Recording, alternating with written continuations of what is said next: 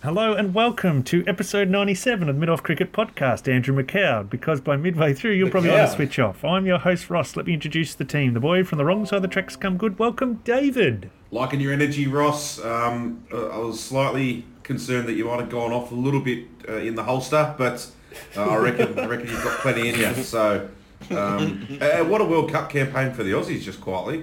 Reaching the semi-finals. Yeah, a man who'd have said Shane Watson modelled his game on. Welcome, Michael. Hello, gents, and to the man who was sitting next to me on the plane and wouldn't let me talk to my missus for 3.5 hours and we're not going to see each other for a month, fuck you. Australia's number one Dan Christian fan and our guru. Welcome, Alex. Hello, fellas, and I must say, if Dan Christian was playing in the World Cup, I think we probably would have made the final. Oh.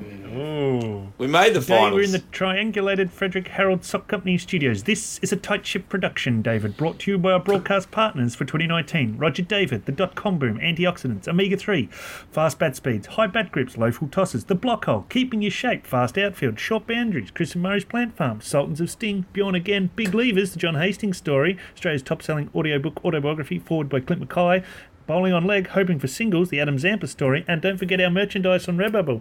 Check out the beanies and the can coolers. Fuck off. Fucking stubby holders, you idiot. All right, sorry to cut you off earlier, David, but we've got a rundown, and you just take one line, and then I move to introduce the next person. You know that we've done this for 97 episodes. You don't understand what sizzle is, Ross. You just don't understand. Yeah, but I want it to be pithy. Yeah. I want a by the books podcast recording. I don't want none of this tight chaotic ship. going off doing Harlem Globetrotter style stuff. Bull, I want you to follow the bloody routine, follow the process, and the result will sort itself out. I'm a fucking incredible swan. Gin, just let me spread my wings and fly, my friend. Soar like an eagle swan. Soar like a swan eagle. Oh, for the 97 episodes, I've been soaring like a fucking dodo, basically. Soar like a sparrow. Hey, do we have Light Ice on board as a premier partner? Or are they still, They've still gone to the going? wall, have they? Oh, I haven't seen a Light Ice in about 15 years. Oh yeah, good point. Yeah. No. Tui's I new. mean, Light Ice. They used to sponsor Vic back when they were the Bush Rangers. They used to be did. the Light Ice Bush Rangers. Oh, Then they were the mid-strength, then they were Carlton mid-strength bush rangers. Carlton Mids, too. yeah. Jeez. They had middling performances when they were sponsored by them idea. They were lightweights when they were the Light Ice. Easy They weren't beats. heavyweights when they were sponsored by VB.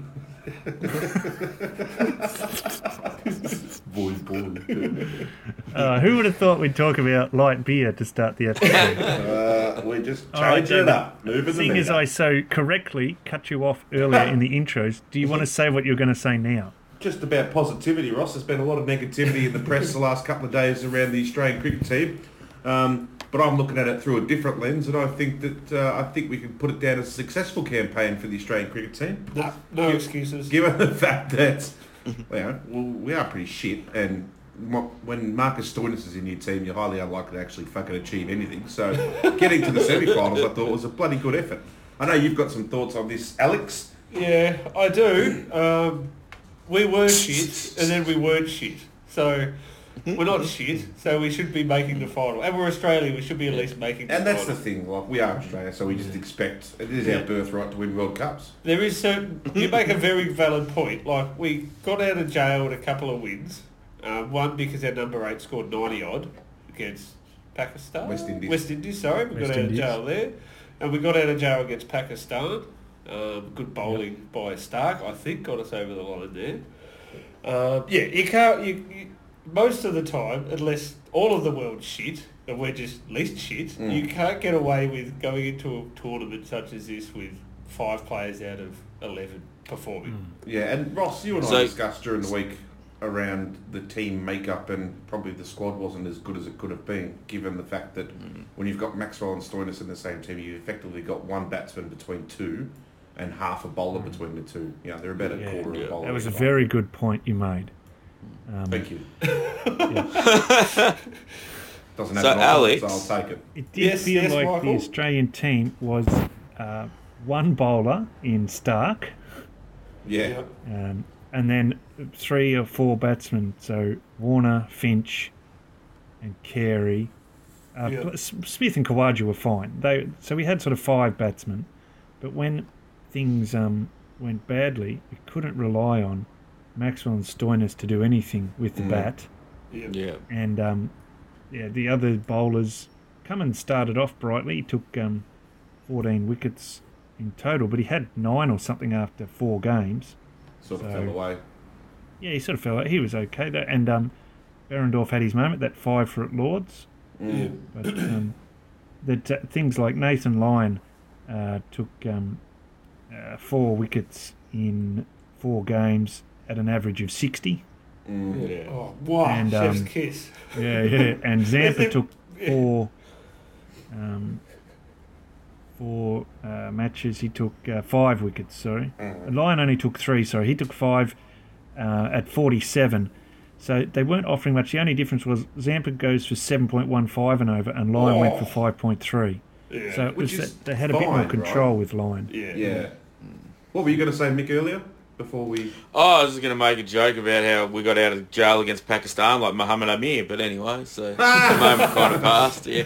Is Salman Butt still there in jail? Is he?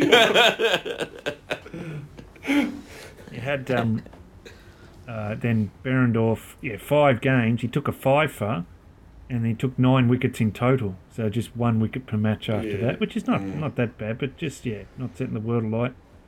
And I think, obviously, Maxwell bowled 49 overs, played all 10 games, bowled 49 overs, took no wickets. Yeah. What was rate his did he go at? Yeah, what was his EPO? 6 on the dot. okay. That's fine. I thought 6 for a part-timer, that's okay, but Yeah, no part-time wickets. off-spinner in a one day, 6 isn't too bad. And you're not expecting him to winkle out a lot of wickets, but you'd like him to get 1 or 2, break a partnership. He and if bowled goes in. at 6, He bowled in 8 games. You'd think Yeah. he'd get 4 wickets, 4 or 5 or something. Yeah, I don't mind that. The same with Stoinis. He bowled okay. And they're Yeah, both he did technically bowl a fifth okay. bowler. But they're sort of 5th and 6th, I suppose, in the lineup. Yeah. Well, Stoinis did bowl okay. He got 7 wickets in 8 games, Yeah. and average of sixes. 34, just on 6 and over. Yeah. So that's okay. I was thinking with Stoinis, he was fortunate in the fact that Cummins and Stark initially got wickets at the top of the order. Oh, yeah, put pressure. So therefore, Yeah. you can't really attack that 5th, 6th bowler because you're 4 for 20 or 4 for 80 or whatever, right? Yeah, But that's agree. obviously the game plan. So for Yeah. me to say, oh, he was lucky because we got wickets early, that's the point of fucking cricket, right? Is Yeah, getting a it's wicket early. So, it's like Maxwell didn't come in at an appropriate time in the semi-final. He come in way too early. Oh, it's because we lost a heap. Yeah. And yeah. in the semi, we missed someone like Sean Marshall, Usman Khawaja, where Yes. you lose 2 wickets quickly. So your openers are gone, right? Yeah, Finch and yeah. Warner are the ones who got all the runs throughout the Yes. whole tournament. Yes. And one of them would invariably get a score. Like, it Yeah. might be 80, might be 100, might be Yeah. 150 like Finch, right? Yeah. But if that doesn't happen, we saw it against, I think it might have been Pakistan or West Indies, Yeah. when we did fuck up Usman early. Yeah, and scored, Usman yeah. got 80 or 90 odd, Yeah. So we really Yeah. missed him in that semi. Yeah, it was unfortunate because that was Langer's plan all along. He had this squad where he thought these players are more accumulator scorers, more test players, but he had the plan that I want that number 4, that if we lose 2 quick wickets, then they can rebuild. Yeah. And it's unfortunate that both of them got injured because they're both there to do the same job. That's why only one of them played. Yeah. And it's just unlucky. And it would have been perfect if Usman or even Sean Marsh had come in when they were 2 for 12 and just, batted at that strike rate of mid-80s. Usman had a decent World Cup, 2 50s, highest score of 89, made 316 runs, And he's a average good of 35, player, so it's like, decent. He's a good cricketer. And you see why they brought in Hanscom instead of Wade is because they wanted Hanscom to do that job Yeah. that Usman would normally do, right? And he just looked ineffective. Yes. Yeah, but like it obviously didn't Yeah, work but the for us. only I understand the theory behind bringing Hanscom in, but the reason Wade would have been better to bring in, and this is just an opinion, but he's been playing cricket. Yeah. Hanscom's just been hanging around the squad, doing this, doing that. Like I know. Hanscom's been playing for Australia 8 in the game. Okay, well, all right. Let me retract that. Wade's been playing well for Australia, right? Because Hanscom hasn't been fucking spoken about. When every report you read has Wade making a fucking That's true. ton in English Yeah, that's conditions true. in a one-dayer. So how about you pick the cunt, who was one of your best bats in your fucking domestic comp, and then goes overseas to where you're playing and fucking makes tons. It I does can seem, see the yeah. reason they went for Hanscom, because he's a middle order player. He's batting at 4 in that Australia 18. He's more the accumulator. He played well against India and Pakistan in the lead up to the World Cup, and was considered the most unlucky player to miss out on the squad. So I can follow that logic. However, perhaps a braver call or better call might have been, Wade come in at 3 and just be another hitter, and then Smith at 4. But the thing too is, like, Wade should have been in those squads, should have been playing in those teams that went to Pakistan and India as well. And that's a flaw. That's a flaw in the system as well, because he should have been in that side when instead of Hanscom probably then. So, like, the problem is, I get the whole theory that they're different bats, and I understand that. But Wade bats, I know T20's not the same, but he bats up the pointy end in one days for his state and in T20. So it's not like he can't bat in the top 4 for Australia. That's fine. Yeah. I think the main reasoning behind the Hanscom selection is that the Australian selectors and the coaching staff, barring probably Ricky Ponting, are all fucking idiots. So I think sometimes what happens is when you select a team, people look at numbers and whatnot, but sometimes you just got to look at 2 people and go, who's a better cricketer? And then be brave enough to pick that person, right? So if Wade's a better cricketer than Hanscom, then you just need to pick him. And it's not like they haven't made out of the blue selections outside of squads before. Yeah. Where someone's an incumbent, semi-incumbent, and they don't get picked, they pick fucking someone else. Like some random cunt. Yeah. Jump over. Ashton Agar, for example, just gets picked out of fucking nowhere. Yeah. But what my issue is, I don't understand this now. You guys who open the batting, what's the difference of, like, why can't you pick 3 openers and 1 bats at 3? I don't reckon. It doesn't, like, because I understand in, like, maybe Test cricket that they can't play spin because they're an opener or whatever, that they open, and so they're most likely going to get in facing fast bowling. Mm-hmm. But it's one day, like, you're going to face spin Everything, bowling right? pretty quickly. So I don't know, like, don't understand Well, what in the theory- was the number 3, and he moved up to be an opener. He didn't. yeah, in theory, that's what the Australian team's been doing. Like, in theory, realistically, at some stage, Finch, Warner, Khawaja and Marsh have all opened one-day cricket for Australia. Yeah, so that's why they had 3 openers. my point was, like, well, you don't need to pick a middle order bat because it's not that much, especially if there's 2 wickets within 15 balls. What's the difference? Other than you're walking out and you walk past someone when you walk out instead of you just walk out with someone. They also, I don't know if Wade has difficulties with spin, but they knew that England were only going to play 1 spinner. They dropped Mo Ali a while ago. They'd just been playing Rashid. So it wasn't like they got 3 spinners or something. You weren't going to... And the other thing, like, and I know that we probably harp on this a bit too much, but the thing with Wade as well compared to Hanscom, if you're just going to compare them side by side, Wade seems to have a broader skill set. Like, I know everyone goes, Hanscom can keep. He's a batsman who puts gloves on and stands behind the stumps. He can't keep. Wade actually is a keeper. No matter what people want to say, he actually is a keeper. He can bowl 130 Ks and get hit for 6 runs and over like Stoinis and Maxwell. And he's actually, when he's running around, he's not a fucking bad fielder either. Good point, Mick. He's a good cricketer. And he's probably even more a higher skill set in batting. Like, I think he's probably got more shots than he can play on the front and back foot instead of just the back foot, which is what Hanscom can. I mean, it works. It obviously works his style, regardless. And the main thing, And the main thing Wade would bring to the team, which, we don't really have now because Warner's decided to be a nice bloke, is Wade's a cunt. And he's got prick in him. And, it doesn't fucking hurt to have a little bit of prick in you. It's interesting, though, that... Speak for yourself. Okay, we got 2 injuries, and that was a batsman and the reserve batsman in Khawaja and Sean Marsh. So they need to bring in a batsman. But it was almost like we needed this batsman to come in, whether it be Hanscom or Wade, and, like, make the team better. Not be like, if you think in different circumstances, the new player might have come in and they shuffled everyone, they might have batted 7, but not in this team. In this team, they had to bat 4. That's a good point. Because they weren't that strong. They're protecting that weak middle order of Maxwell and Stoinis. At 5 and 6, and as you saw in the semi-final, Carey went to 5. Like, it's unusual to see that.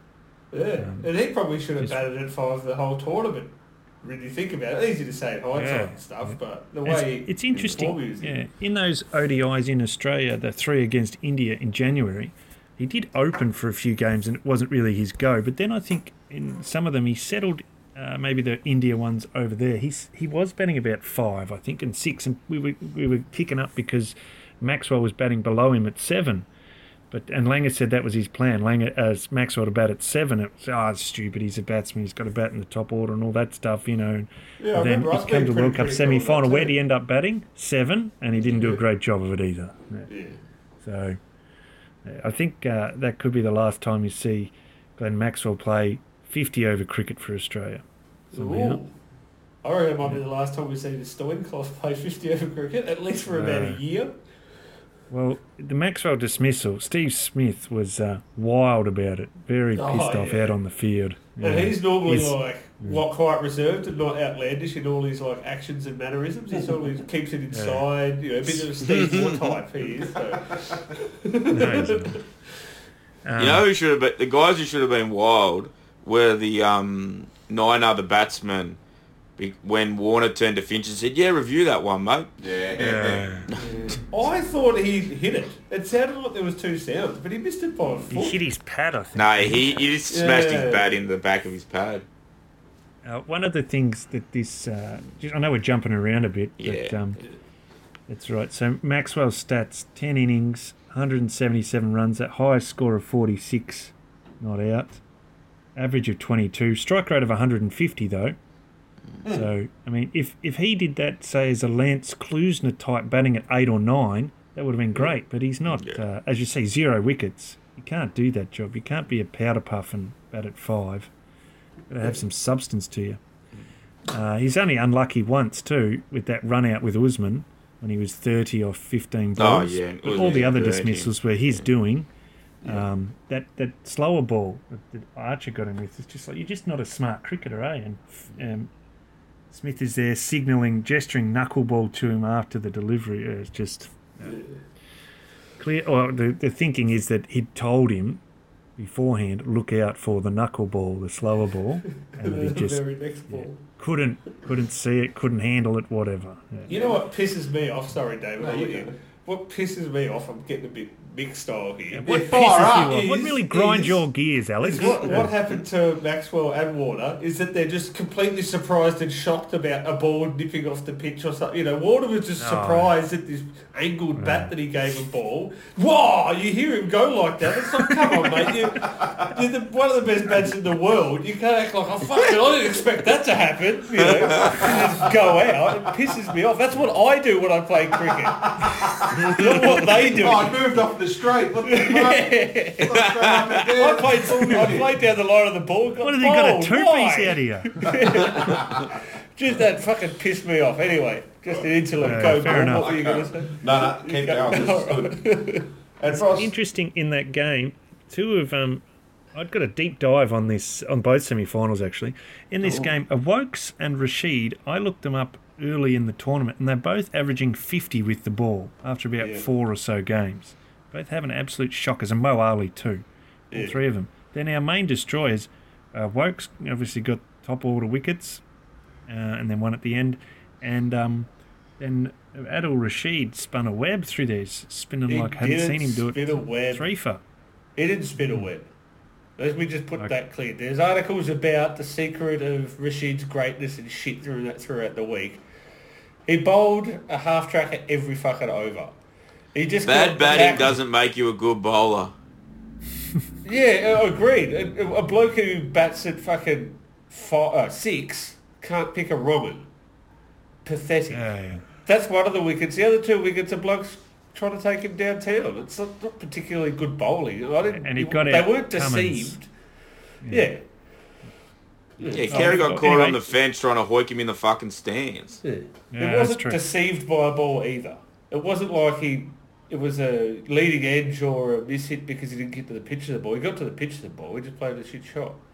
Anyway, that's my opinion on that. That's a good point. I'll give him this. He got good figures, 3 for 54 off 10. He hadn't been getting figures like that through the rest of the World Cup. Yeah. So, yeah. Yes, talking of Stoinis, 8 matches, 7 innings, 87 runs with a highest score of 22. Average of 14.5, striking at 77. Oh, yes! Two ducks. And one when it counted the most too. So yeah, that's and that pitiful. right there, all that information you just read out right there, Ross, is the exact reason why all these people that call for Shane Warne to be involved in Cricket Australia are fucking idiots. So to compare with Nathan Coulter-Nile, he only had 3 innings, but he made 98. And struck him at 136, helped by scoring 92. Yeah. You know what I like about those stats is none of it was above par. Yeah, even Maxwell, you're like, oh yeah, he went at 150 though, so he was striking quickly. Yeah, at least he had something going for it. Yeah. None of that's above par. Like average of what? Below 10. 14 or something. Or 14. 14.5. So, But the thing striking at 70. Oh. Yeah. The thing with Stoinis too is that he gets talked about like he's this big powerhouse clearing pickets, like Lance Klusener, Lance Cairns type big, huge monster of a human being, and all he does is block it and nerdle it around. It's like, dude, like, what's the point? He had that one game at that strange rugby ground, Eden Park in Auckland, where he smashed 140 or something, batting at 8 or 9, which is probably where he should have been batting, given those numbers. And everyone, they just blew their wad over that, and just forgot that his name's not Lance Stoinis, it's Marcus. Yeah. I think it's that Andrew Simon's come good after a very long period of time of being shit. So I think people are like, it's like the Warney thing, like, oh no, we've got to get a gun leg spinner. Well, you just got to give all rounders time, then they'll come good. Yeah. No. Just pick a fucking person who played cricket. I think you can see, again, which was pointed out at the time, the folly of not having a backup all-rounder in the squad. A like-for-like, a Stoinis replacement. Because they didn't. They had too many bowlers. Here's one. I only realised this yesterday when I looked up their batting and bowling averages. Kane Richardson was in the squad. Yeah. He played 2 games. That was just a waste. Oh, Coldren. He played? I don't even remember him playing. He played 2 games. Yeah, he played a couple early 5 from wickets. memory. Yeah, I think he played against Pakistan.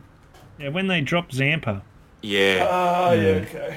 Didn't he replace Coulter-Nile in a game after they soured on him as well, I think? Coulter-Nile had played 5 games, So, that was poor. That was pointed out at the time when the squad was named. And Stoinis, it's the hardest spot in the team, the all-rounder. You're the 5th bowler, you're going to bowl close to 10 overs every game, got to bat at number 6. Expected to make runs. Well, that was the structure.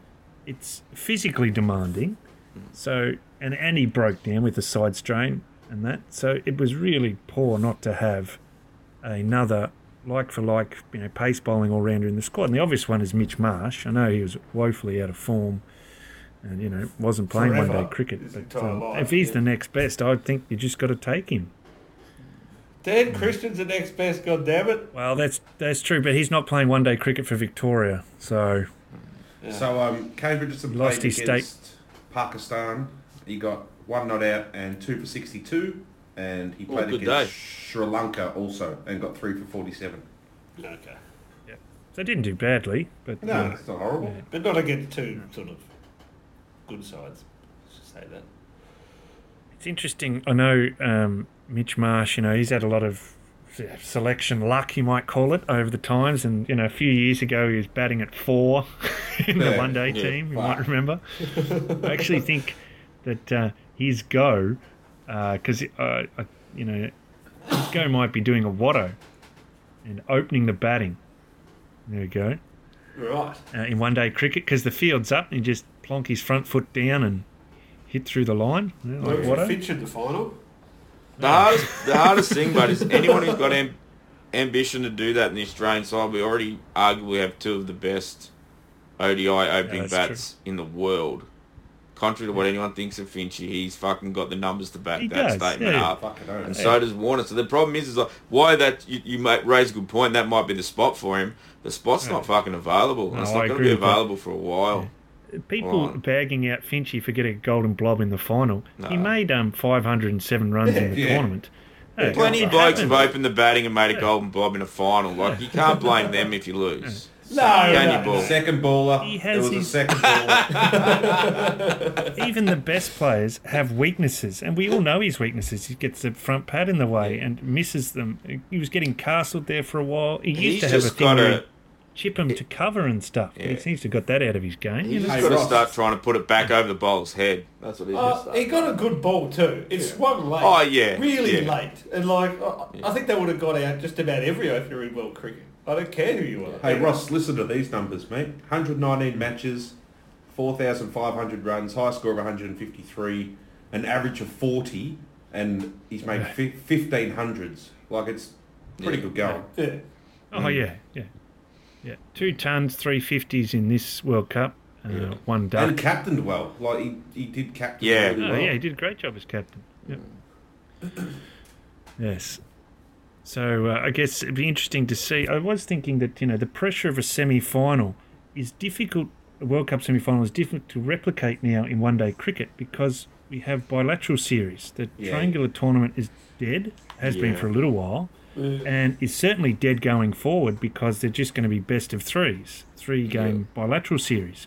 Yeah. So it's interesting. And Champions Trophy is apparently gone. As you know, I know it's like Lazarus, it's died and come back to life a few times. But where do you get that practice of playing the high stakes 50 over game now? You might have a domestic final, perhaps. But those sort of regular triangular tournaments, it's not really there. I guess you've got if a 3-game series is 1-1, then the third one is a bit of a final. That's the best you can hope for. Go. I was going to say, like, a good way to combat that, Ross, from an Australian perspective, because I don't care about anyone fucking else, is we tend towards the end of a summer to go play some like one days in New Zealand or something. And New Zealand's like it's a flight away. Like the rugby league in Australia has a team in New Zealand. They regularly play there. Why couldn't we get New Zealand, us, and whatever internationals out here visiting us, and play at Tri Nations across the 3 countries? I mean, the 2 countries, sorry. Yeah. And do it that way. And then you would get finals and everything. Yeah. Well, when England were out here last, they did that. It was at T21. And they put 3 in Australia, 3 in New Zealand, then a final. So, I agree with you. We should do that. And then we could wrap the Chapel Hadley into it as well. Yeah. Because that's what they do in the rugby union. They have the Trans-Tasman tests and stuff, and the fucking Springboks or whatever, and then they're part of the Bledisloe as well. I don't know, fucking rugby. But, it's a good idea, and I don't know why you wouldn't make it happen every year with the touring team. If they're going on to tour New Zealand as well, great, but if they just go for 3 one-days, well, then they tick off 3 one-days against them and 3 one-days against Australia, and Australia and New Zealand play every year for the Chapel Hadley, the dueling Mustakas. Makes a lot of sense. Ross, so... another type of World Cup in the world is the football or soccer World Cup. Now, do you reckon a good way of getting experience in knockout games would to be having qualifications for a said World Cup instead of just playing in it because you're a legacy member of a test-playing nation? Probably not enough teams. That's true. Well, I think this there is enough ODI teams. league... There's fucking 16 or 18. You can... No, that's not enough teams, is it? But I mean, this new Futures Tour program with the ODI League, it's meant to be like that. Except you don't qualify by region, which is what happens in the Soccer World Cup. But I'm just going to say there isn't really too much knockout stuff in soccer or football because you just play friendlies or you're playing in a tournament to either make it you're to playing the the World Cup or you're qualification playing in the tournament. World Cup. Yeah. There's not too much finals-like atmosphere there other than club football. No, that's true. That's true. Yeah. Well, there isn't any It's an club interesting, football either. It's just interesting point that I'd have to read up about this, but it was a home World Cup I know, like, we went to the 10-team World Cup, but looking at previous World Cups, it makes me wonder. Soccer World Cup, the home nation qualifies automatically. Doesn't matter where you finish or what you're ranked. You qualify because it's in that country. And so that's like, you might say that's an anachronism or a bit odd or whatever, but that's just the way it is. I like it. Yeah. So applying that to cricket, So then in this tournament, I know it was the 10, but if it wasn't the 10, you would have seen Scotland, Ireland and the Netherlands potentially qualify for this tournament. Because I've wondered now, I look back at a few World Cups. 2003 World Cup was in South Africa, games in Zimbabwe and Kenya as well, and Namibia were there. Yeah. Mm-hmm. So did they qualify, or were they like a home host? No, well, I think it's similar to how Bermuda, whoever got into the West Indies one. Yeah, I think it's something. Yeah. I think the cricket one did for a while, where you effectively get two teams. So like when we hosted '92, it was us and New Zealand both hosted. So we were like, but we were both in. Sorry, yeah, we were both in. So I just think that's the way the cricket's done it for a while. Yeah, and I think, maybe they just did it for a fewer World Cups. I know 99 World Cup, Scotland was in it, but and there were games in Ireland and that. But that Namibia, like they've never been before or since, and Bermuda, never before or since. So did they sort of qualify as a host nation or a home country or something like that? Yeah. Yep. No, not really sure, but I think that would be a good idea. But anyway, I don't think the 10-team World Cup was too bad. I didn't mind it. It seemed to be pretty good. I just don't good, in fact. I don't like the closed nature of it. I would like it to be bigger, but you know. I didn't like the format. The format's annoying. It's just a league. It's like any cricket league. It's just weird. You know what I loved about it? Is that the whole thing got structured for India to get their way at every single turn, and the cunt still couldn't fucking make the final. And then they come out the next day and go, I don't think it's fair that the best team of the whole tournament can get knocked out straight away by the fourth best team. I don't think that's acceptable. So you watch next World Cup, we're going to go to like the McIntyre final system or something. Guarantee it. You've heard it here first. That will happen in the next World Cup. Yeah, 1v2, the old McIntyre Final Four. Yeah. Because they already do that in the IPL. Yeah. And it makes sense. If you're going to have a league rather than a cup, you really should reward first place. Other than with the 1v2 final. With a bigger reward anyway. Yeah. It's an interesting point, Mick, because every team knows the conditions before the tournament starts. They haven't changed the rules during the tournament. And net run rate came up again as an issue. And I actually did a bit of a deep dive on net run rate, and I won't bore you with all the fascinating things I found out. Except all the fascinating things. All the fascinating things. All the multiple fascinating things about net run rate. So you would think net run rate was based on how many overs you face, but it's not. It's based on if the innings went for 50 overs. So I'll give you an example. You might remember that game in New Zealand where Australia lost to New Zealand in the previous World Cup. Really low scoring. Australia bowled out for 150 in 30 overs. And then New Zealand came out and McCullum smashed them, and then they fell in a hole and they got them 9 down in 30 overs or something. Yeah. So Australia lost a net run rate of -3 in that one game. Jesus. Yes. And New Zealand got a positive 3.8 and Australia got a negative 3.8. Amazing. And part of it's based on the fact that Australia effectively, for net run rate calculations, they made 150 off 50 overs. That's how it's calculated. Oh, Jesus. The fact that they only lasted 30 doesn't come into it, yes. Bat your overs. Fuck, who wrote this? Did Duckworth Lewis write this system as well? No, they didn't. So this is prior to Duckworth Lewis. So the thinking, one of the ideas that came up from the last World Cup was that a Duckworth Lewis win number would be better. So say if I can't think of the example now, but say you beat a team, they make 250 and you chase it down in the 42nd over, a 3 down, then what would be your projected score at the end of 50 overs? Oh, it would be 310, say. So you got a plus 70 as a win. Oh, okay.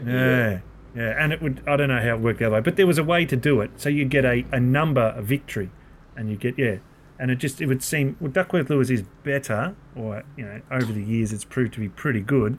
So this could possibly be a better system than net run rate. But net run rate has been around for ages. It's 92 World Cup it came in. It's not new. There were issues in 99 with it. There's issues every World Cup with it. But teams just got to be better. It's not new, and it's Is it because it doesn't promote a good game, and it also promotes people happily losing a game but protecting their net run rate, as in not scoring. Yeah, it doesn't promote positive cricket. Yes. Yeah. Yeah. So you're right. There is something with how it's calculated that is if you don't think you're going to win, you should shut up shop to protect your net run rate. Yeah, and see out the full 50 overs and nurdle it around. That explains why Dhoni played this World Cup. Net run rate specialist. Every team needs a net run rate specialist. We've got Stoinis if we didn't fucking Maybe that's what Stoinis was doing. We've been looking at this Stoinis thing the wrong way. He just happens to go out and not be able to pick Robin. But trying to get that net run rate up in the semi-final. Yes. So interesting that Australia versus England game. You know what it felt like to me after a few days of sitting in a darkened room just thinking about it, rocking back and forth. It was like one of those 5 games we played against England 12 months ago when Tim Payne was captain. Oh, we got shit on. If we batted first, Sean Marsh made a ton and we made about 230, and England come out and just blitzed it. And it's like they wound the clock back and they remembered how they played against us 12 months ago and just did it to us again. Well, it's about time. They've replaced Sean Marks with Steve Smith. Yeah. In all honesty, England's ODI team have been fucking irrelevant since '92, right? So they haven't fucking achieved anything. Yes. Well, they might have won a Champions Trophy somewhere in there, but probably not. I don't think they. No, I don't think they have. They never won a T20 World Cup, didn't they? Did they win a T20 They won a World T20 in 2010. Yeah, in their home turf. That's not ODI. So therefore, they've been fucking irrelevant for that long. Yes. And good on the little guys for actually punching up and getting somewhere towards relevance after fucking 30 years of doing sweet fuck all. Those plucky little scamps. Yeah. Well, they invented the fucking game and haven't been good at it for fucking 30 years. Honestly, it's fucking embarrassing. If I was an English supporter, I'd be embarrassed to be celebrating this time around because of all the fucking times I haven't had a chance to celebrate. Great spin you fuck them, and I hope the fucking Kiwis kick the shit out of them because I'll get all these text messages from fucking dickheads I know in Perth because everyone's fucking English or South African in Perth. They'll talk about how good they fucking are. You've done nothing. You've achieved nothing. All you've achieved is the right to lose a Cricket World Cup. That's all you've achieved. I like how you said that they should feel embarrassed, because I felt embarrassed the 5 times Australia won the World Cup. No, but we've been good. Right? And we deserve to win. And they haven't won it yet. They haven't won anything. Except for the hearts of some fucking ex-cricketers who all of a sudden want to come out of their Piers Morgan, they won Piers Morgan. And talk about how good they are. Yeah. Mate, you averaged fucking 20 and your strike rate was 4. Fuck off. You don't know anything about ODI cricket. Oh, I reckon to win a World Cup you need... What the fuck do you know about winning World Cups, mate? Here's you haven't even seen one. Here's a tip how to predict the final score from one of those guys. Yeah. When you got runs you got at 30 overs, you just double it. Yeah, of course. You just double it at 30. Yeah. Fuck it. Anyway, to our English listeners... Don't give a fuck, I'm not sorry. For your sake, I hope you don't lose by too much, but hopefully New Zealand kick the shit out of them. Want to see Lockie Ferguson hit someone in the fucking head, draw a bit of blood, hopefully Bairstow. And Trent Bolt, I want him to get 14 for 6, that's what I want him to get. Yeah, King O's. Yeah. Go, Mick. I was going to say, just speaking of like the English supporters and all that type and all this thing as well, I just want to say to the people of England, the entire people of England, the media, the commentators, the whole, all of you out there, if you haven't looked at a beautiful, lush cricket ground and wanted to take your fucking shoes off and walk across it barefoot, you're not fucking a cricketer. That's all Langer did. He goes, look how good that surface is, boys. How good would it be to walk across this prick barefoot? And they all fucking did it. And if you haven't ever done that before, you're not a proper fucking cricketer. Nothing better than that. Nothing better in the world. It's because the Poms just rape and pillage lands as far as the eye can see, and us Aussies, we're one with the fucking earth. We love it. We want to be down there, sniffing the grass, Get it between your toes, get us! I was born in the red lobe of the valley, mate. That's it, you know about the earth. Living off the fucking... maybe that's why they didn't select... Oh, now I can't remember his fucking name. Wade. Is because he just hates wearing barefoot. He's always wearing shoes or sandals. Sandals man. Langer's like, Sandals man, mate, sandals man. We've got to walk I can out wear on the sandals field fast as barefoot. you He's can, like, sandals, can I wear man. sandals with socks? He said, Interesting take. no, that's it. You're not in the side. No. You can't wear socks. How long No, we you been? I think That was Langer my asked house. Wadey, what were your thoughts on the Karate Kid remake with Jaden Smith? And Wadey said karate fucking sucks, and he never picked him. Karate Kid, more like karate shit. That's it. Get out. I've done my whinging pom for the day. Yep. Good on you. On you, David. Just back to the cricket briefly. No. No. Steve Smith was a little bit unlucky with his A run little out. bit. It kissed Yeah, a little the bit. bottom of his nuts, that fucking ball. On the gooch. Yeah. Got a little I've bit of a never semi seen after that it. before. No, that's just bad running technique. If you don't run with your legs shut, you're bound to get run out. You just got to be better, Steve. Not Bub style. Never max That's it. stride either. He was full max stride, which left that gap. You just got a half stride. Exactly. That's fucking very unlucky. Yeah. Very unlucky. If he was lazily walking between the wickets, it would have just hit him in the arse and he'd still be in. I don't know. I'm over the fucking cricket. Oh, Oh, really? Oh, Diddums. Oh, okay. I tell you who's not over the cricket. Mark Taylor. I know you guys, none of you are watching Gem like I do. No, when free it's to on. have people here, mate. But, fucking yeah, clue, that's but why. he is like effervescent. He's almost bubbling over. He's that happy and excited to be there. When this is a good segue into the New Zealand-India game. When they had to go to the second day, the guy who was hosting had to go host State of Origin. So Tubby and That's Heels, good. rather than being the trifecta where they just sit there and the host says something, they sort of answer questions, Tubby was in the driver's seat. Nice. Boy, did he own it. He Happy dominated days. from the driver's Was he seat. good, Ross? They crossed back over to the coverage, and he even called a couple of balls, then threw to the ad break, like he'd been doing it since he retired from playing cricket. You know, who would have thought he could handle that? The worst part is that when Mark Taylor's the best cricket commentator in Australia, you've got some issues. I'll give him points. He's fine. I'd say he's fine, but he brings excitement and passion to it. He doesn't just sit back and drool words out of his mouth. He really is buzzing. He's up and about. He's up for The it. same could be said for friggin' Slater. No, but he's a dickhead. He brings excitement and passion. Mark but he Taylor also has talks to better us judgment story on what anecdotes to tell and when to rein it in. Yeah. And it There's a seems bit like more he might judgment. actually have respect from other commentators, unlike Slater. Just complete silence whenever he tries to bring someone else into the conversation. Yeah. I haven't like his heard. As Michael Slater talked about Bon Jovi during. Yeah, the the Killers. final. He was talking about the other night. Yeah. Oh, Whereas how we- Tubby yeah. didn't talk about that. Tubby Michael threw in a Slater- reference to the '96 semi where Australia were 4 for 15. He said they're going okay. They're only 3 for 15. That's a good gag. That's a Michael's- good one. He said they'll be all Michael's- right. We were 4 for 15 and we won that one. The best thing about Tubby too is he doesn't say broilant like fucking Clark does. Brilliant. What were you going to say, Alex? And Heels was Oh. pretty good. Though Healy to me always looks like a bit of a Thunderbird, a mannequin type, sitting on a couple of phone books to get up to the same height as the other people at the desk. But he's good. He just has a bit of a funny smile occasionally, like his jaws on one of those puppeteer strings. Just goes up and down. Anyway, Better than Kerry O'Keefe, friggin' Night of the Living Skeletal, Dead yeah. style. Oh, fucking Jesus. Like you know when they pull out like a mummy out of the King Tut's tomb or whatever, and like the lips are all like the lips over the Cheeks are teeth, and sunken, like just stuck to the teeth. That's what his mouth looks like. What were you going to say about Michael Slater? I was going to say Michael Slater joking about how he doesn't do any fucking research on stats and shit pissed me off too. It's like joking about being shit at your job. Right? You shouldn't be doing that in public. You should be doing that if you have a desk job like me. You shouldn't be doing that in the public. It pissed me off. don't you do that stuff off air too? We Like, did that's- have... Yeah. Yes. We did have a request now that we're speaking about commentators from our number one negative listener, Tip Madsen. Ah, yes. So we should say Number our one top negative. two Positive commentators. Our top Two two positive things and Oh, one he wanted negative. 3. 3's too many.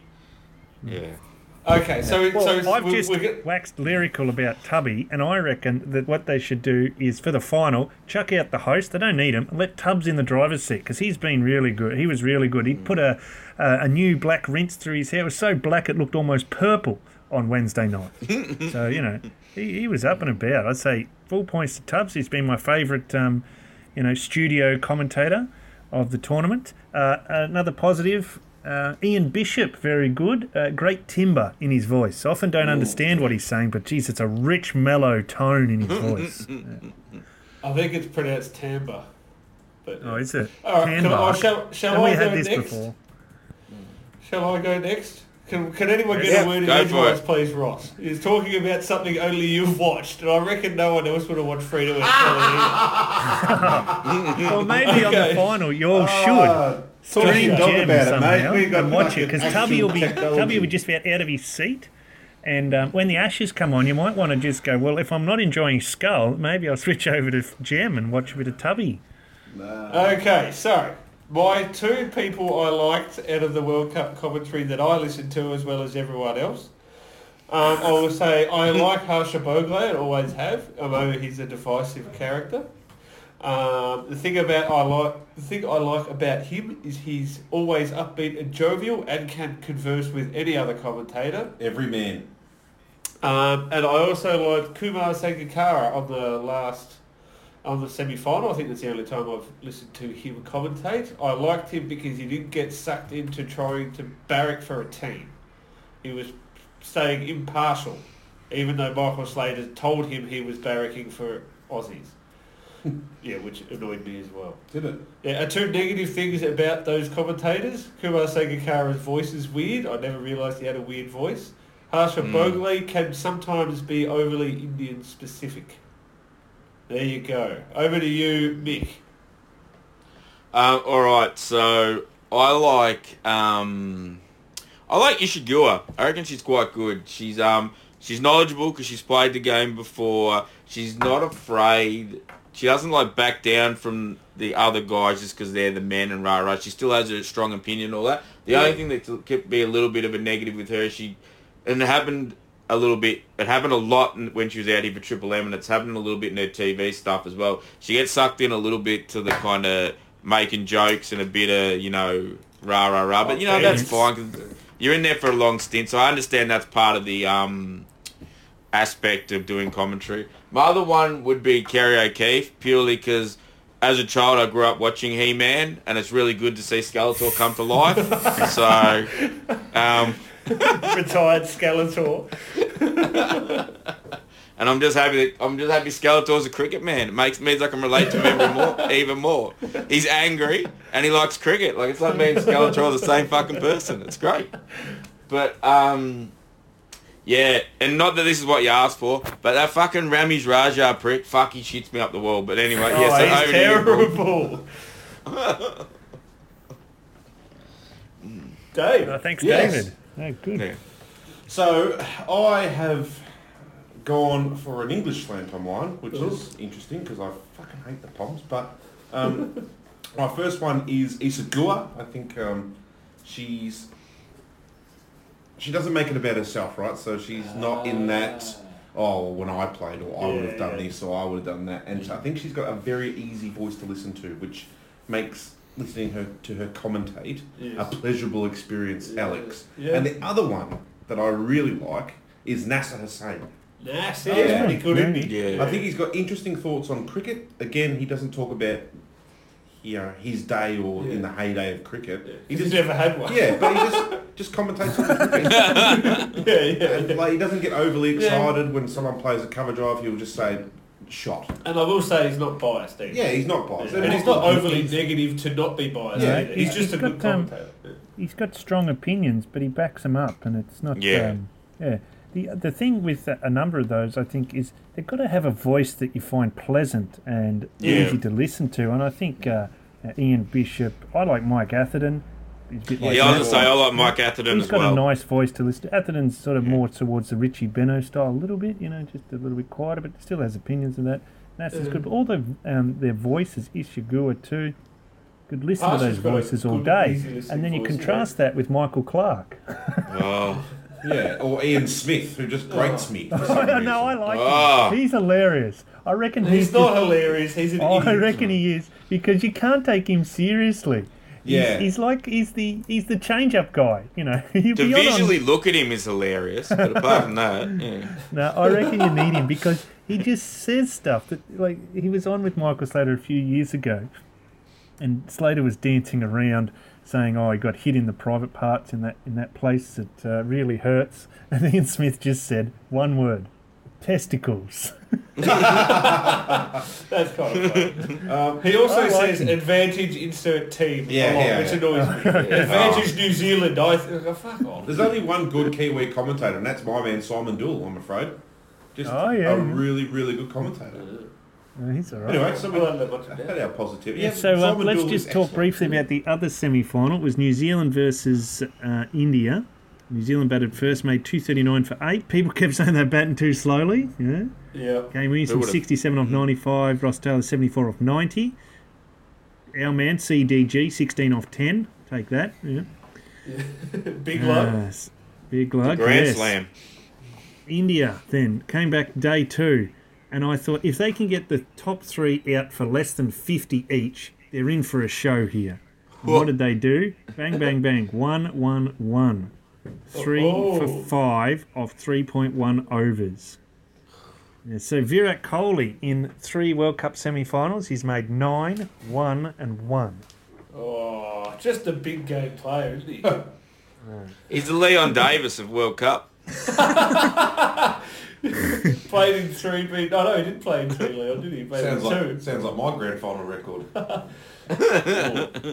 So it was down to Pant and Kartik went out quickly. Pandya made 30, Pant made 30 odd.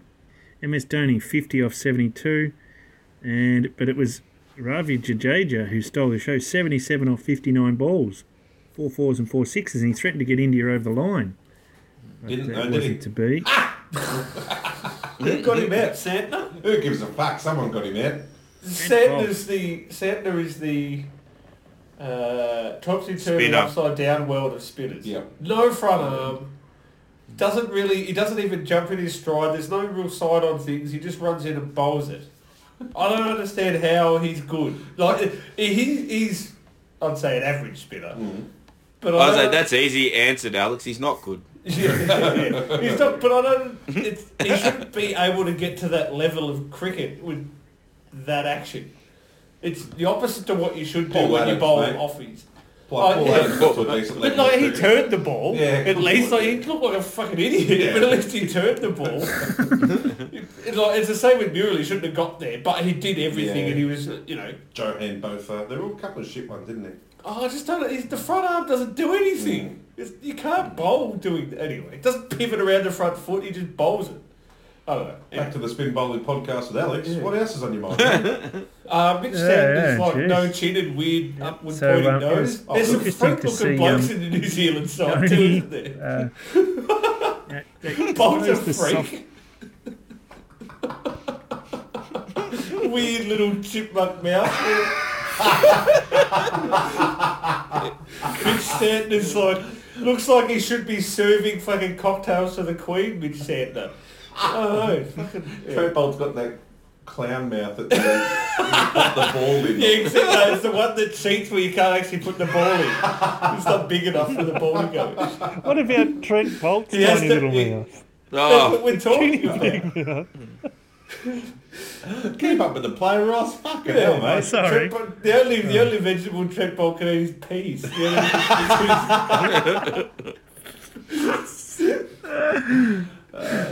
Can't even drink out of those metal straws. Go. I was to say, Kane Williamson with his beard and all that at the moment looks like he should be hosting a painting show on Channel 31 in a lovely woolen jumper. Yeah. And has anyone watched The Handmaid's Tale? He looks like the dude out of Handmaid's Tale. No one's watched No, I haven't, would you believe? Yeah. Oh, well, I should talk about it for 25 minutes and not let anyone speak. No one else has seen it. All right. Banging on about fucking Tommy Taylor. So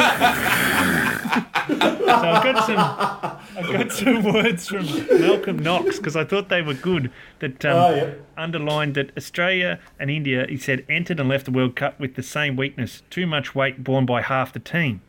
In each match, Australia and India were carrying passengers, and that was noticeable with the Indian middle order, 4, 5 and 6. They just chucked them all out. Rish Pant came in, but they chucked out their 4, 5 and 6. Yeah. 4 and 5. They were their problems. 4 and 5, not 4, 5 and 6. Okay. Australia and India were carrying passengers, particularly in the middle order batting and backup bowling. India's unevenness was even more pronounced than Australia's. They had the world's top 2 one-day batsmen in Virat Kohli and Rohit Sharma, and the world's best bowler in Jasprit Bumrah, but little else of substance. Mick, you might like this.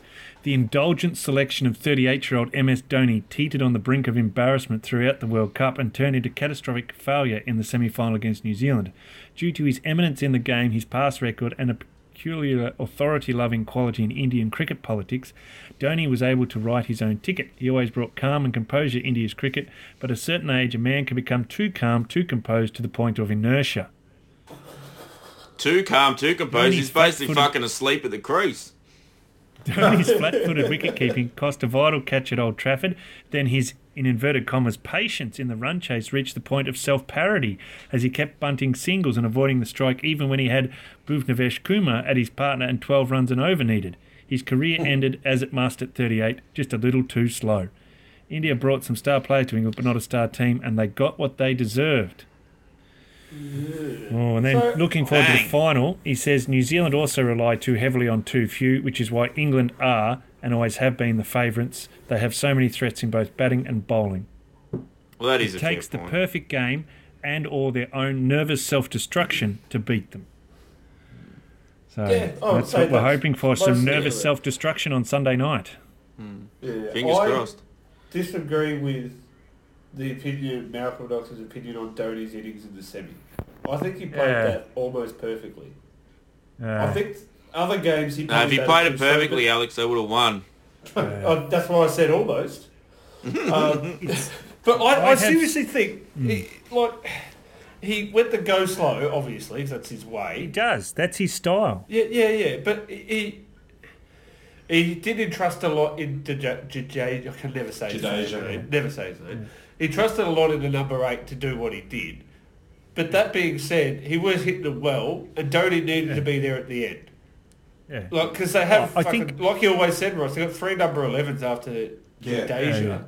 I think he batted well. They could have still won it if he didn't get run out, bloke hit one stump. Yeah, from the boundary. Yeah. Oh, his run out was like the Steve Smith run out. I mean, most times you wouldn't get run out. He's he hit that. It was the third last over, I think it was.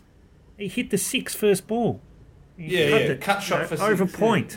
Hit it for 6. I'm like, oh fuck. You know, they needed 32. It's like, but he could hit 3 6s in this over and 3 6s in the next over, and they're done. It's over. It was perfectly feasible. He hadn't shown anything like that, and you saw that record when he's not out. They'd won 47 run chases, and lost 1 and tied 1 and no result or something like that. Unbelievable. It's his it's his style. It's the way he does it. You know, if you cut the shackles a little bit earlier and struck it a bit quicker, you could have not taken it down to the 50th over, which seems to be his style. He wants to take it into the 50th over. Michael Bevan style. Yeah. Bevan used to do the same. They wanted to take, for whatever reason, they just thought that they wanted to get it to the 50th over. They weren't going to win in the 48th or the 47th. No, they had to go to the 50th. Overs. That's the rule. Yeah, so I disagree with that, but you can. I see his point. He does go. Oh yes, I see his point. But if he'd gone a little bit quicker, he might have gone out earlier, which would have mean they'd not had a chance at all. So I don't say he did it wrong at all in that innings. He was ready to go, and he was a bit stiff with that run out. Problem is when you're chasing 8 or 9 and over, and you're leaving pills outside off, you're asking for criticism because it's just fucking stupid. And people can sit here and say, he does this, he does that, rah.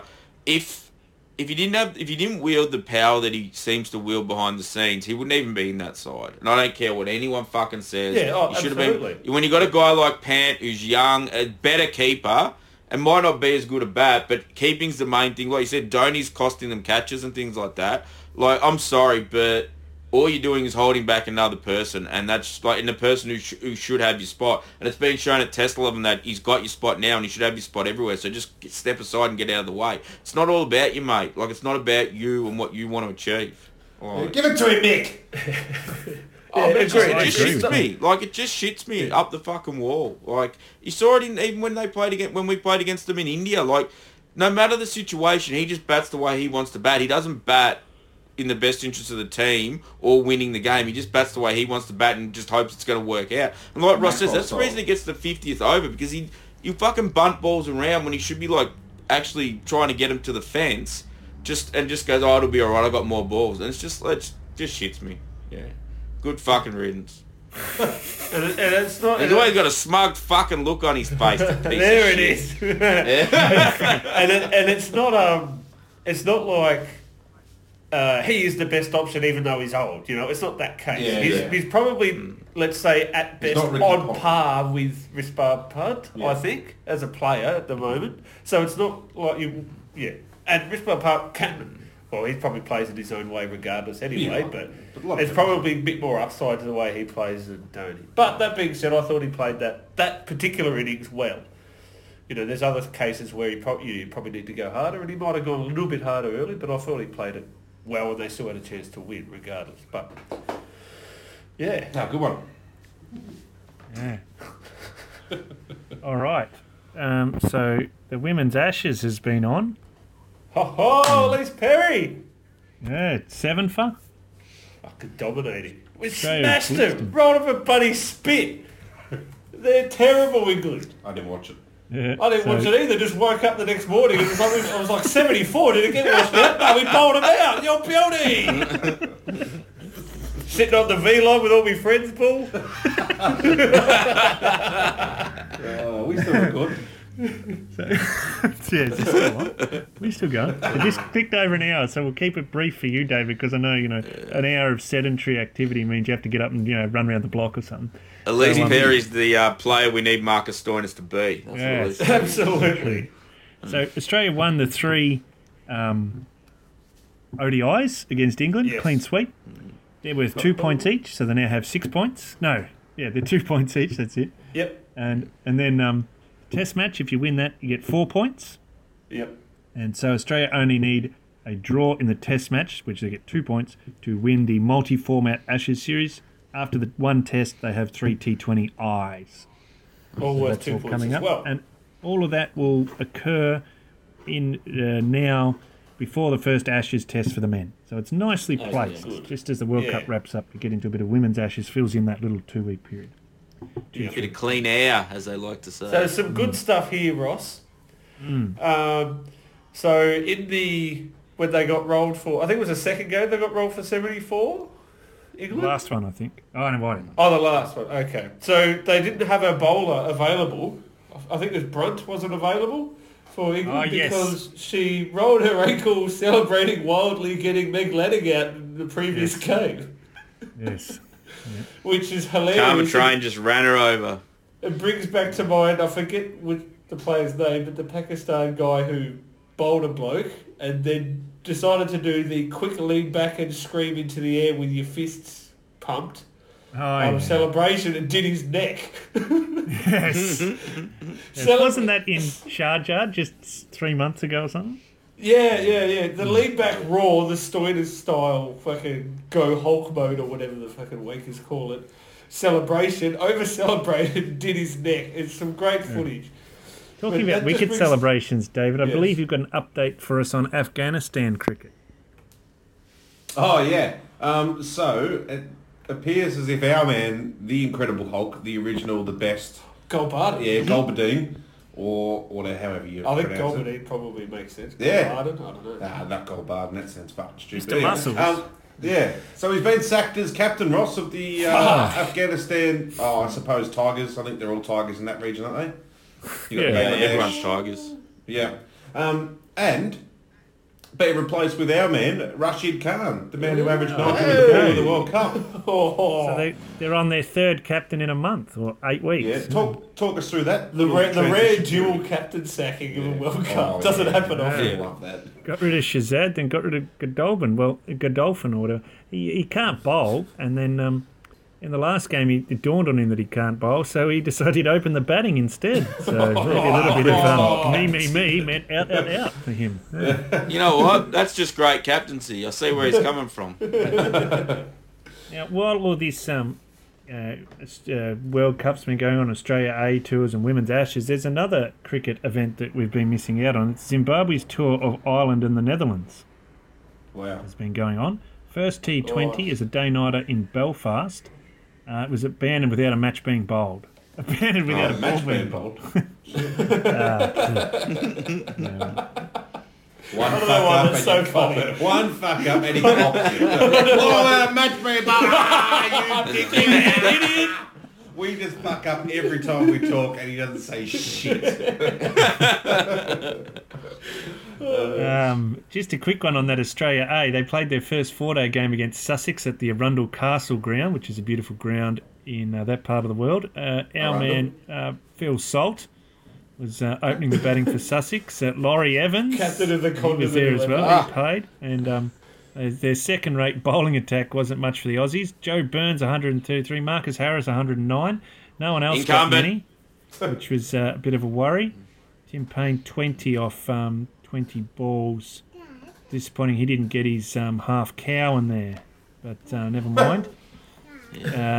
Sussex weren't much chop second innings either. Salty was there, 21, and they were all out 120, which means Australia had to chase down 11. Marcus Harris got them all. 12 off 6 balls with 3 fours. Hit 3 fours in the first over. They had to come back the next day and bowl 1 over. Sussex. I think Harris was pissed off because he couldn't get an extra day on the piss, apparently, which is all you need. Yeah, and that's what tours like that are all about, Alex. You know that. Yeah. Sucking cans. It's on the piss, so you turn the sprinklers on underneath the covers so you can get on the piss and shit, just like this. Oh, we're meant to have a one-day game against the board president's second 11, but the pitch got all wet. Yeah.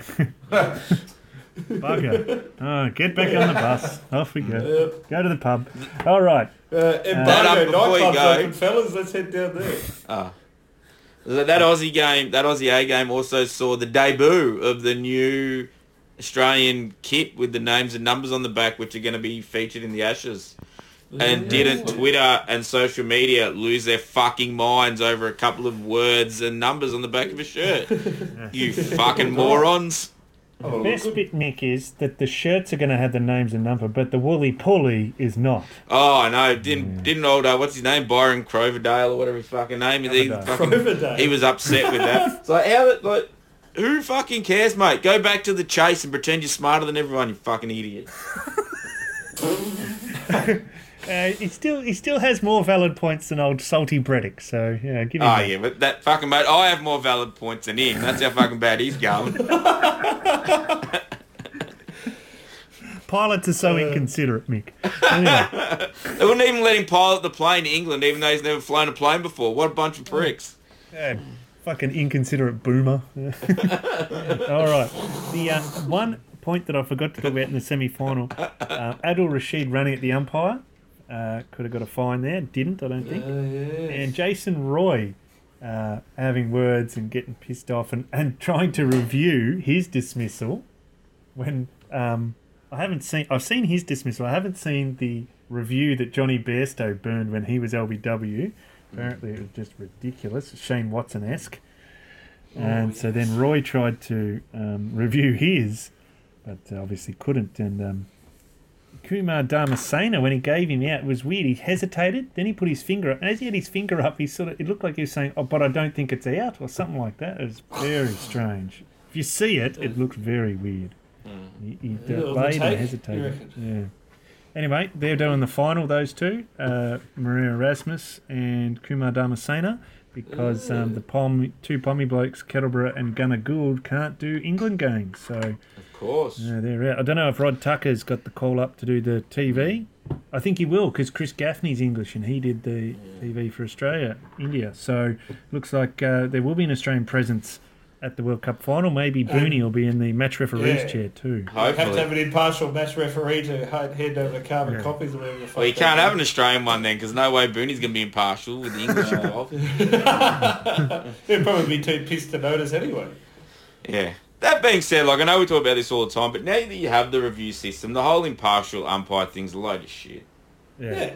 It's not 1975 with some bloke in the West Indies or the subcontinent just triggering blokes because he wants to, go home or something. Like, it's not like that anymore. So that needs to be scrapped, I reckon. Yep. But yeah. They're full-time guys paid by the competition. They're full-time. So Yeah. they pay a lot of money. It's quite easy to sack them. Yeah, exactly. There's no excuses for being not impartial. Sack them all. Sack the cook. Get rid of everyone. Oh, yeah, sack everyone. All right. So this was Australia. We're going to move on to the quiz now. Oh, Wrap us up. Yep, there we go. Okay. So this is Australia's worst performance in a World Cup since 2011. Yep, like that one? Cool. Yeah. Because we won the Great. last one. Right. So 2011 was a bit of a changeover of eras. And the quiz is, can you name the 2011 World Cup squad? And we'll just go round in turns. You name one player, I say yes or no, and you get a point, so on. Okay. All right. So, Who we start with? So start with Mick, then David, then Alex. Oh, I'm not going to win it all now. There's no chance. Fucking hell. It's going to Ricky be on Ponting. okay. Yes, Punter's there. Yep. Yeah. Michael Clark. Yep. 2011. I'm just... Hussey. Yes, Mike Hussey. He was actually Yes. injured. Fuck, that's lucky. And then he got replaced and had to pull it because he got put out with injury. Then there was an injury later in the tournament and he got added back in. Back in? Hussey. I didn't know that at all. Okay. did you tell us 2011 would be Shane Keith Warren. No, he'd retired by then. Bugger. Shane Watson, Ross. Shane Watson, did you say? Yep. Yep, correct. Fuck. Alex. Bracken. Nathan Bracken. Yep. No. Oh. No, I think he must have been injured by then. He was gone by then. Yeah. Oh, was he? Oh. All right, back to Mick. Brad Hodge. Brad Hodge, no. Oh. Brad Haddon, Ross. Yes, Brad Haddon. Good, David. Clint Mackay. Alex, no. No, What? didn't make Who it. the fuck bowled?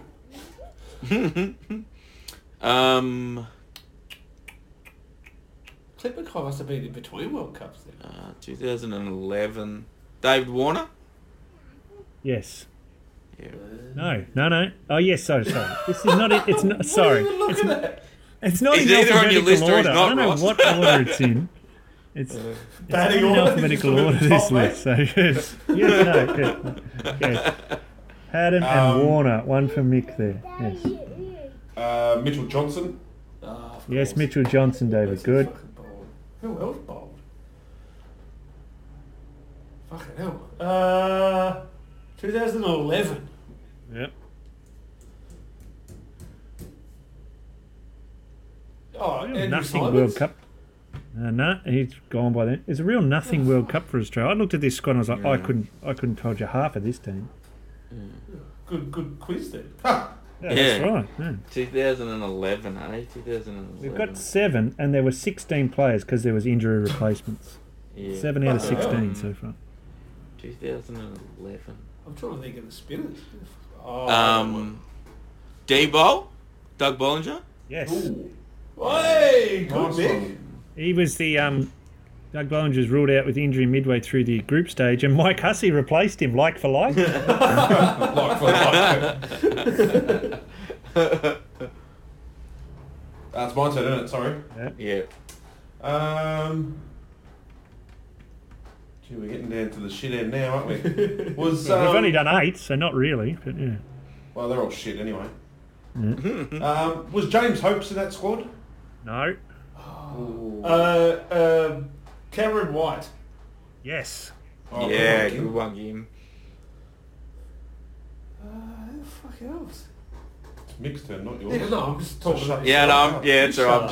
up. I'm thinking at the moment. Who else could possibly be? I will fucking shut up on a spoken word meeting. What are we up to? 9. Sean Marsh. No. Must have been injured. Who else? Shit, was Brett Lee still floating around then? Yes. Oh, I didn't want to say him because I thought he must have been gone. I'll say Peter Siddle. No. What? Yeah, there's more fast bowlers. Yeah. He's wild. Who? That's what our job is, to guess. I didn't ask who was going to guess, I asked who played. Who's going to guess? Over to your go, Alex. No, I just said Peter Siddle, so it's mixed. Oh, right. Yeah, sorry. Back to Mick. 2011. I'm gonna guess that we had a backup keeper and it was Matty Wade. We did have a backup keeper. It's not Matty Wade. Okay. Oh, there was a backup keeper there. Yeah, shit, who the fuck was the backup keeper? Good question. I'm going to say Mitchell Stark was floating around at that time. No, he didn't play. Well, was he in the squad? Because that's what we were asking. No, he wasn't in the squad, sorry.